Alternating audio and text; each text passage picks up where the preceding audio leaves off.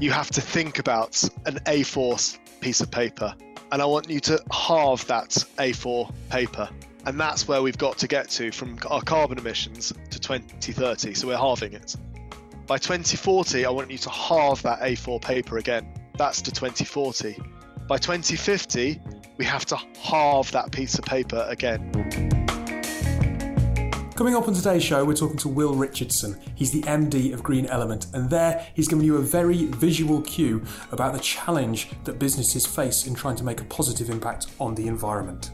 This is Tech Talks, the bi-weekly podcast in which we debate the latest challenges facing emerging digital and tech spaces and get expert insight from world-leading figures. Whether you're in the space or just listening for the love of tech, this is the podcast for you. So on today's show, as ever, you've got myself, David Savage, and this week, or this episode rather, I shouldn't say this week, given it's a 2-episode a week show, but we've got Jo Rowe. I'm back. Josie Rollins. Back with a vengeance. Bid writer of... Bid manager. Bid manager. Calm down. Oh, shit. 8x8. New company. Yeah. New company. Enjoying the job? Yeah, loving it. Yeah, it's good. Big challenge. Yeah. But getting stuck in. Mm-hmm. Still get to come back for the shows, so haven't got Absolutely. rid of me that easily. Stand in for Jack. Better version of Jack, not just so stand-in. we've got you and Robin now claiming to be better versions of Jack. I mean, he's got a cold this week. He's not feeling very well, bless him. Oh yeah, sounds legit.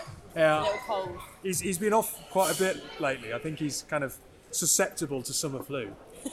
Anyway. I'm gonna feel really bad if he's actually ill now. Yeah, I think he is. Poor Jack. Anyway, how's your week going? Yeah, stressful considering it's only Tuesday. But, good. You know, trying to stay awake for the podcast, I'll be fine. That's a good thing for the listeners to know that you're really up for this. No, I'm joking. You got Diet Coke, that's probably got... I know of caffeine in it, Yeah. Spartamin or something like that, whatever they replace sugar with. All things that are good for the planet. Exactly. Or not. But... Definitely not. It's in a glass bottle though, not plastic. Yeah, that's true. So that carbon footprint is reduced. As the intro clip suggested, this is all about the environmental impact that companies have. So I'll hand over to Will. He's the MD of Green Energy for the interview. But stay tuned, because myself and Josie will be talking about it, and later on in the show, we'll be sharing a little bit of relevant tech news. So today we're talking to Will. Will, you're the Managing Director of Green Element. How are you? Yeah, good, thank you. Yeah, good. It's always funny when you're being introduced as a managing director. Well, let's not kind of draw back the kind of the curtain on the Wizard of Oz style scenario, right? I think it doesn't really matter these days. Kind of regardless of the size of your organisation in terms of the number of people, you could be working with a heck of a lot of different clients on some pretty big and meaty work that is totally demanding of that title, depending on what the work is that you're delivering, right? Yeah, I mean, I don't know. I always, like when I go to conferences, I always put myself as just an environmental management consultant. But it's more than consultancy. I mean, I know you're going in and delivering consultancy work, but it's a whole different stream that, you know, a consultant that's going in and providing accountancy services or something like that, people understand. But what you're doing with Green Element is politically people are aware of it, but they're not particularly aware of the regulations in a business context, right? No, yeah, true. It's I guess it's more just you don't really want to be seen as an MD, do you? You just want to be you just want to get on with your job and just try and green up as many organisations as possible in a variety of ways that you can. I suppose it's when we talk to startup founders, sometimes it benefits them just to be a founder. Sometimes it benefits them to be a CEO, and it completely depends on the audience they're presenting to. Okay, I've never thought about it like that before. Well, the CEO is a role that an investor, you need that kind of face that makes a certain audience comfortable. But I think within your peer group, you're just a founder who's rolling up their sleeves and getting on with building a business. Yeah, I guess so. Yeah. We should probably tell people what Green Element do, right? Yep. We're an environmental management consultancy that helps organisations become more environmental. But I think one of the reasons why we ended up chatting was we're a B Corp, but also we started a carbon footprinting app that helps you manage, understand, and benchmark your environmental footprint against others. And that's called compareyourfootprint.com. And it's a separate company that you can white label, partner with, or just buy into. And it's a cost-effective way to do all of the above. And it's a way that you don't need to use consultants, because in this day and age, we really should be just understanding that environmental footprint. You need to understand where you are, and then you're able to reduce. And that's where consultants like Green Element come in, that actually use their skills and expertise to reduce that environmental footprint. And what do you mean by environmental footprint of an organization, beyond the amount of paper that they put through their printers and the electricity that their building uses? Is it the travel that their staff are embarking on? Kind of what gets captured? Absolutely anything and everything. So all of what you've just mentioned, and how you operate your organization. So what is it that you do structurally? And to put that into context, if you are an advertising agency and the majority of your work is abroad because you're based in London, you've got a very good reputation and you work around the world, and we're in a recession, I'm obviously talking from experience here, then you will be picked up and be asked to do quite a lot of work around the world because the pound is weaker. Therefore, how are you going to deliver that work? Are you going to be sending people all the time? Are you going to be thinking about sending key people and having as many meetings as you possibly can online or video conferencing? And when you're actually delivering the work, having had those meetings with the client, because a lot of it is production, a lot of it is what is it that you'll be doing around production? How are you going to be delivering that commercial? Or, you know, it kind of fits with everything. So anything operational would fit with the environment, and it can really be such a wide, broad spectrum. And beyond just being something that, with the political backdrop, people should be thinking of, and it being a good thing to do, there is now regulation coming out from the government around this, that if you don't comply to certain standards, your organization is in line for fines, right? Yeah. I mean, so back in 2013, they amended the 2006 Companies Act so that any listed company had to report on their carbon emissions. And shortly after that, there came out in 2015 a piece of legislation called the Energy Savings Opportunity Scheme. For all intents and purposes, it makes companies over a certain size, roughly 250, 35 million turnover, to reduce their environmental impact, of which business travel and energy are the key ones that they're looking at. And now, as of April this year, they've asked any companies of similar size, that 250 FTE, full-time equivalent, or 35 million turnover, to report on their carbon emissions every year. So the previous ESOS one was every 4 years. What has now been put into is you need to report on it. And then you also have carbon reduction commitment, which if your company uses over certain amount of electricity, you have to report on that. So there is quite a lot of reporting that goes on behind the scenes for very large companies, but that is slowly seeping down into the smaller companies, which is, I think, a really, really nice thing to see. But I guess it's all very well doing all this reporting, but I'm really hoping that the government are going to sit up and actually do something with the figures and use the data to help them reduce our country's environmental footprint. And as an environmental consultant, do you find yourself talking to organizations and they may not even know who to turn to within the organization to start to pull this information together? I mean, does it fall under the CFO remit? I don't really know. I mean, it's not like there's a defined role in an organization where you go, this is our internal guy who looks after our carbon footprint. Yeah, no. And it's partly one of the reasons why we've always struggled with the marketing is we tend to deal with people who work in facilities. Whether it should sit within that remit or not, I'm not sure. I personally think it probably should sit within finance because of it being largely driven by legislation in larger companies, and the fact that you are going to save quite good money and putting down projects to capitalize on reducing your environmental impact.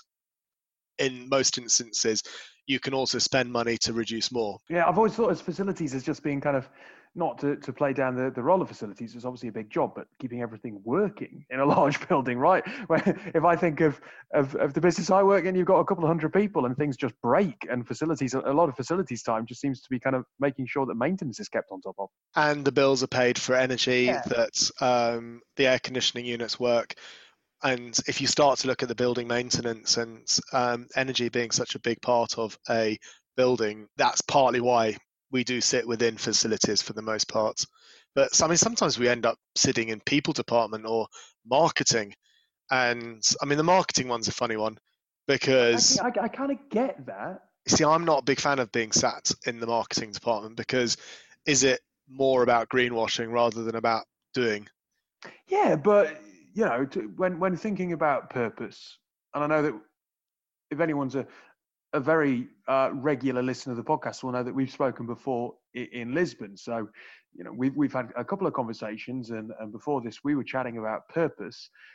Isn't that the whole point about when we talk about Gen Z? They're looking at what an organization does in the wider context of society, and this would fall largely under that, and therefore that narrative piece and getting the message across that this is at the heart of what you do, even if you're not necessarily the person who's doing it. I could see marketing kind of holding a good understanding about an organization's approach and what they do around this subject.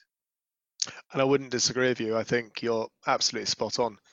But I don't think we should be working for the marketing department because they wouldn't know how the energy works or what operations to reduce or how that fits. They're almost a part of the cog rather than the key part.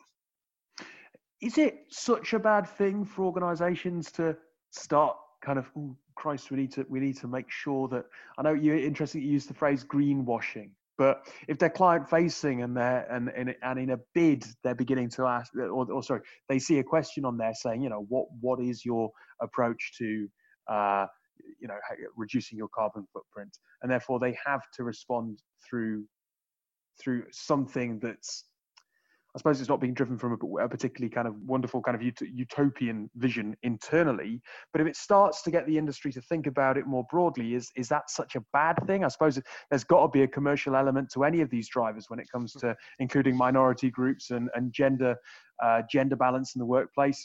Plenty of people who are very enlightened in that way have said, you know, it's got to be the commercial argument that's going to drive through real change. I've been having this conversation for 15 years and saying exactly what you've just said. And I think with us having to reach the 1.5 degrees, with us, I think quite a powerful statement, and this is going to be really hard to do on a audio only, but it's partly why I want to do it, because you have to think about an A4 piece of paper, and I want you to halve that A4 paper. And that's where we've got to get to from our carbon emissions to 2030. So we're halving it. By 2040, I want you to halve that A4 paper again. That's to 2040. By 2050, we have to halve that piece of paper again. And now I want you to hold up that piece of paper that you've halved 3 times against another A4 size. And that's where we've got to cut from and to.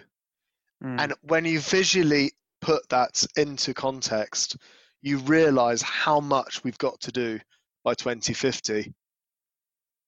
I don't think we can carry on thinking that. I think I'm now going to sound like someone that I didn't like 10 years ago, you know, but we really do need to take our finger out and get on with things. We can't be just going, oh yeah, but it's as good, it's better than nothing. Well, I think we really do need to do more than better than nothing now. How do you think companies' thinking is being impacted? Certainly by the wider kind of media narrative around this, right? I found it fascinating the other week when Emma Thompson got slated in the press for giving a speech on environmentalism and then taking a transatlantic flight the next day. Because I actually thought that's just generating good headlines. I mean, she's in a role where she works on a global stage. How else are you supposed to get from the UK to the States if you have an engagement in the States? You have to fly in. All right, she flew business class, but someone would have flown in business class. Tomorrow, I'm jumping on a plane to Paris, and then on Friday, I'll be getting a return flight from Paris. Should I have got the Eurostar? But it's a hell of a lot more, and I'm getting flown over by someone external, and they're sticking me on EasyJet because it's cost effective. I mean, I'm not a really frequent flyer, but the world is global, and we operate in global roles, right? Yeah. How are companies supposed to respond? And is it fair to suddenly just sling mud at someone if they've been brave enough to stick their head above the parapet because they're having to operate in the modern world? No, it's not fair, and I agree with you. And it's partly why, probably part of our success from quite early on, was I wasn't asking people to stop flying. I guess to put it into context, the average family in the UK use or emit 9 tons of carbon emissions every year. An average coal-powered station emits 18 million tons of emissions every year. Now, what's the biggest impact that you could do? If you were to fly to New York and back again, your emissions would potentially go up to about 14 tons, 12 tons, 11 tons, depending on the route that you took. But it's still way less than 18 million. I know that's a coal power station, but actually, why not switch buying your energy to ecotricity or good energy or bulb? Because that will make more of an impact than anything else. And I think we get too caught up in individual actions on a very personal level. And I think that's partly media driven, because everyone wants to say that Emma Thompson isn't good because that's quite fun. Let's slate her. But that doesn't help anything, and it doesn't help anyone. It makes more sense to actually look at the broader picture and try and solve everything. But it does come down to that detail, but it's not as cut and dry. Final point then. If an organization is listening to this, and it might not be the CFO or the facilities person, but they're going, there's this regulation. I'm not entirely sure that we comply. Aside from getting in touch with you, Will, I mean, what should they think? What should they think about? What would they do? Would they go into work and start asking questions? How would you go approaching this problem if you are, say, an MD of an SME looking after one particular or two or three offices? I guess what you could do is start looking at what you're buying, where you're buying your energy from in the office, what your waste is, and look at how you are, getting rid of your waste and looking at the waste facilities and what are you recycling and how are you recycling it, and start to think about what you're buying in as an organization and where people are going off for lunches, and try and tailor people's things. Switch your renewable energy with REGO certificates. I mean, REGOs are renewable energy guarantees of origin, and it ensures that the origin of energy supplied to you is renewably sourced. You could ensure that you've got energy efficient lighting and incorporates automatic switch offs, so that you make sure you've got the LEDs and you've got PIR sensors, so that your lights are off and your overall lighting is completely off through the night. We see so many offices with their lights on through the night. I mean, start to try and read off screens more. You can minimize business travel, and one of the funny things that I do see is it's the CEOs of the big corporates that want to travel less, and it's the younger guys at the start of their career that want to travel more, because the CEOs are going, I really don't want to go for a drink with that person in Germany for an hour, but they have to because that's their job now. they'd rather, they've got a family, they'd rather hang out with their family. And then adversely, you've got the person at the start of their career going, I'm quite happy to travel. I've got no family. I've got, It's exciting. It's exactly. Ensure your building's insulated. I mean, procure sustainable sourced items. Start to think about what it is that you're buying in.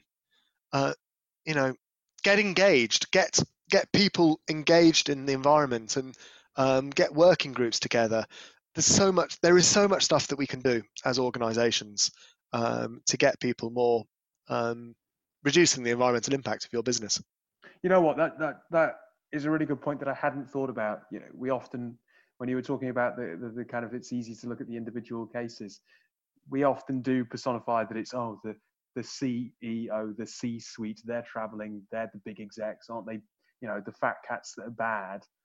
And actually, it is the younger people who are excited to travel and go and see places and do things. So a little bit of introspection, looking in the mirror, certainly. A point well made. But look, thank you for spending some time and coming and talking to us. It's obviously hugely topical, but also incredibly important. More than that, it's more than just headlines, isn't it? So thanks for coming and spending some time on the podcast. And good luck in your conversations with organisations. Thank you very much for having me. Cheers, Dave. Okay, before listening to this, be honest. You work in bid management, not bid. What did I say before? Writing. Yeah, bid management. How aware were you of ESOS? I am not going to lie, it's nothing that's been on my agenda in terms of that. Is that in itself kind of worrying? Yes, it was, listening to the interview, to be honest. I mean, so you put together bids for your organisation. They're a software business to work with other orgs. I'm assuming that you get asked about your carbon footprint when you're trying to partner up with organisations. Yeah, massively, and especially because we're got a huge global company and our head office is in America. So massive questions we get asked about is the impact that our global business has on the green, basically. What is our carbon footprint? Yeah. According to YouGov, the biggest voting intention now amongst UK adults is environmental issues. And there's this legislation that's come in April this year, basically saying that any organisation over 35 million turnover, which is a lot of organisations, are liable to huge fines if they don't comply with this regulation. And I hadn't heard of it. No, I'd never heard of it. But it's so on trend that you kind of would imagine that everyone would have been aware of this. Yeah. I mean, I've heard of your ISO standards to do with the environment. I think it's 1401, something like that. That's always a question you get asked, but that's literally as far as it goes. It's just nuts. Another point though, did you try and fold an A4 piece of paper? You know what? That analogy, I've even just that mental note is just there now forever. I literally love that analogy. I was thinking of bringing an A4 piece down to the recording to physically fold it, but I just didn't think it would make very good audio. No. Make quite a nice little video. Yeah, should maybe do that at a show. Be like, right, think about the environmental. Give everyone a piece of A4, but that probably wouldn't be environmentally friendly anyway. Yeah, it's just nuts. I know that the change that we have to make is dramatic, but as an organisation, that is a huge amount of savings, and I feel like it's currently difficult to see how a company can do that. I get that we're being told that that's the message. I don't quite understand what the pathway to doing that effectively is. I mean, one of the points that was made by Will kind of hit home for me, because our whole product at my new place is unified comms. So it's the idea that you don't need to go into the office to have a meeting. And I'm probably one of 50 people in a team of 200 that actually goes into the office. So anyone outside of London doesn't get the training, you'll just do it on video. I get that. So it's little things like that, which I guess you could see having a big impact. But come on, let's be honest, we're social animals. Yeah. And business, like everything in life, is done best in person, building a relationship. We live in a global village. We have done for the last 2-3 decades. It stands to reason that when people want to do business in much the same way that they want to build a relationship with someone, they want to do it in person. Yeah. So, when you don't trust someone unless you met them, do you? Exactly. And that won't change. Even if you have met them, you don't necessarily trust them. And I get that e-commuting is a growing term, and I get that is an option. But I still honestly, even though I've had loads of people on the podcast who talk about, oh yeah, we hang out on Zoom together, we have a beer over Zoom together. It's like, it's not the same. No. It's not the same as sitting with someone, whether or not you're having an alcoholic drink or not, but just sitting with someone and chatting and getting a feel for them in person. Yeah, I think it's shown by the fact the only busy day in my office is a Thursday, when everyone can go for a beer after work. So I don't think those things will change anytime soon. Again, no, it then kind of stands to reason. How are companies... I know that we need to do stuff. We've seen last week 40-degree heat nearly in the UK. I was on a train that had broken aircon. It was borderline ridiculous. Like inhumane. Oh yeah, like there was this guy who took his shirt off, his chinos had gone see-through, sweat was rolling off my nose and dripping on the floor. It was beyond grim. Like, we know that the actions of humanity are having a massive effect, and it is beholden on businesses to do something. But I also feel like there's not a clear pathway of how to do that. And I think it has to come from people. Like, it has to, we have to drive the change. It shouldn't just be like a tick boxing exercise for a company to get more business. It should be something that individually we're all thinking about. Yeah. And I thought your point about the Emma Thompson flight, how she gave the speech and then got on a flight, was really interesting, because I see that. Like, I have friends that preach at me about the environment and then jet off to Poland for the weekend and then go and visit friends in America and, things like that. But I think, like, I felt that the Emma Thompson situation was quite insincere, because it's easy to take pot shots at someone, but she works in a international job that requires her to travel. Yeah.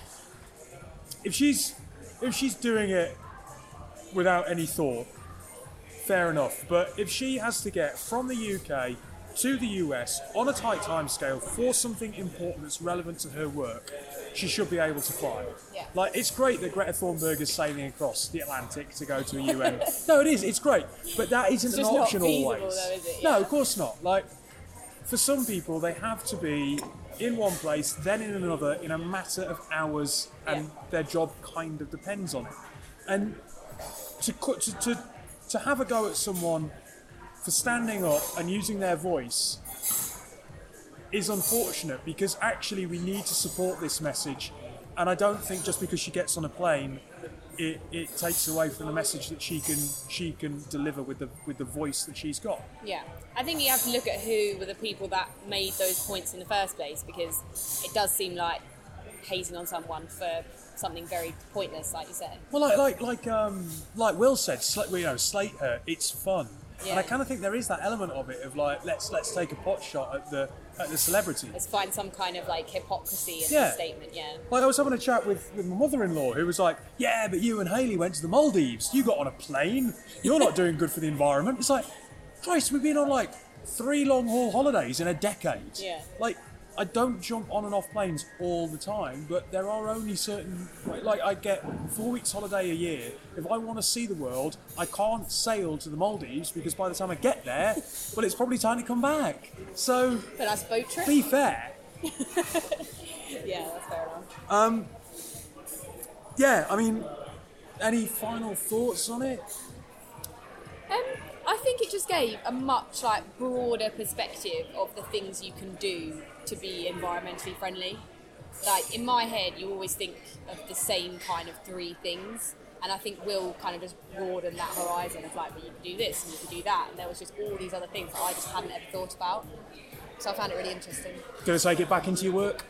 Yeah, I'm not sure they'll listen, but I'll try. Hey, small battles, incremental change. You'll get there in the end. It's not in my job title, but we'll see.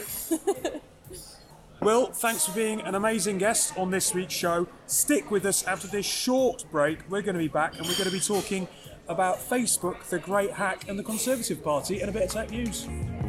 You might have noticed that last week we launched a new brand, The Tuck Shop, a monthly tech news roundup with some experts that we've had on the show. It's on our YouTube channel, but we were very lucky to be partnered by Disruptive Live in bringing that to you. Disruptive Live are the UK's first and only 24/7 TV channel for the technology industry. Stay up to date with all the latest industry news by following regular shows broadcast live across the Disruptive Live website and social media channels. You can also catch Disruptive Disruptive Live at some of the largest global tech events, broadcasting from London, Manchester, Singapore and Dubai, to name a few. So thank you from the Tech Talks team to Disruptive Live for making the Tuck Shop possible. Welcome back to Tech Talks. A quick bit of topical tech news for you. Josie, you haven't seen The Great Hack on Netflix, have you? No, I feel like you're going to tell me. I would advise everybody to watch The Great Hack. Basically, if you're kind of clued into the tech scene, it's not going to tell you anything that you don't already know, apart from one or two case studies that are fairly horrific. But it's all about Facebook, Cambridge Analytica, Vote Leave and Donald Trump. Okay, sounds interesting. Yeah. I'm bought in. It's particularly worth watching because in today's news, and this is Tuesday that we're recording, there's an article in The Guardian about the Tories continuing Facebook ad spree despite major bugs that are blocking transparency.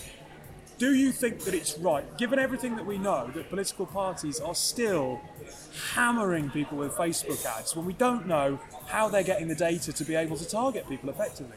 Absolutely not. It's not okay, is it? I mean, we all kind of moan about how they even told us like false things during like the Brexit campaign and things like that, but now the fact they can put that online to target even more people when they haven't even explained where they've got that data from in the first place, like it's just ridiculous. Political parties have always broadcast their message through whatever medium is available in the day. That's whether you agree with the political message or not. They've always been used.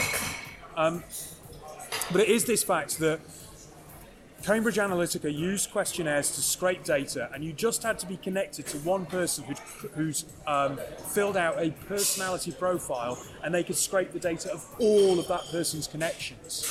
So they were able to reach the entire American electorate through actually a very small sample size, providing their data. Yeah. And it's that practice of scraping data that then goes, hang on a minute, where's the fairness here? Where's the awareness of people about how they're being contacted, how they're being profiled, and the way that organisations are finding very, very small percentages of people who sit on the fence that, you know, a 6% swing in opinion that can decide an entire election. Yeah, I just think it literally just comes back to like the misuse of data, the fact they don't have people's, you know, the right to use that data in the first place, and if they are going to use it, then they have to explain where it came from, and they can't do that because generally most of the time it's come from a source that actually isn't legitimate. So my other chief concern about this is that we watched The Great Hack with my mother-in-law, mentioning her twice today. This is bad. She's staying with us at the minute, and she turned around at the end of it and went, yeah, well, you're facilitating that. I was like, oh, hang on a minute, that's a really dangerous line of thought. Someone watches this, someone gets clued up about what's going on in the political system and the misuse of data and how data isn't being used transparently, and they immediately turn around and go, data's bad, and people who are on social media and young people are contributing to that problem. They're not sitting there going, data is neither good nor bad, it's how people are using them, and data can be actually used for a lot of good, for preventing illnesses, and that organisations like the ODI can make sure, or can help to make sure that data is used fairly. They immediately jump to tech is bad. And if tech is bad and people are disengaged with the industry, I think that just opens up the opportunity for it to be misused more. yeah, but also I feel like that's coming from a very specific demographic of older people, and ill-informed. Yes, that. Okay, I I hope really she hope doesn't your listen. mother. But like, I think that a young person watching that, or someone that uses social media, I'd hope would be more aware of the fact of how it can be used for good and it can be used for bad. But that's kind of that closed-eye approach of like, well, I don't have Facebook. We didn't have Facebook 50 years ago, so you're contributing and you're the bad thing. Yeah, but I just think it's that overall narrative as well. It's like, if people think it's bad and disengage with it, they're not going to be looking closely at what organisations are doing, and then they're not able to hold them to account. The best way is to get people to go, data could be good, therefore engage with it, therefore we'll get more oversight, more transparency, more fairness, and make sure that it works for people in the way that it should. Yeah, I mean, I can't argue with that.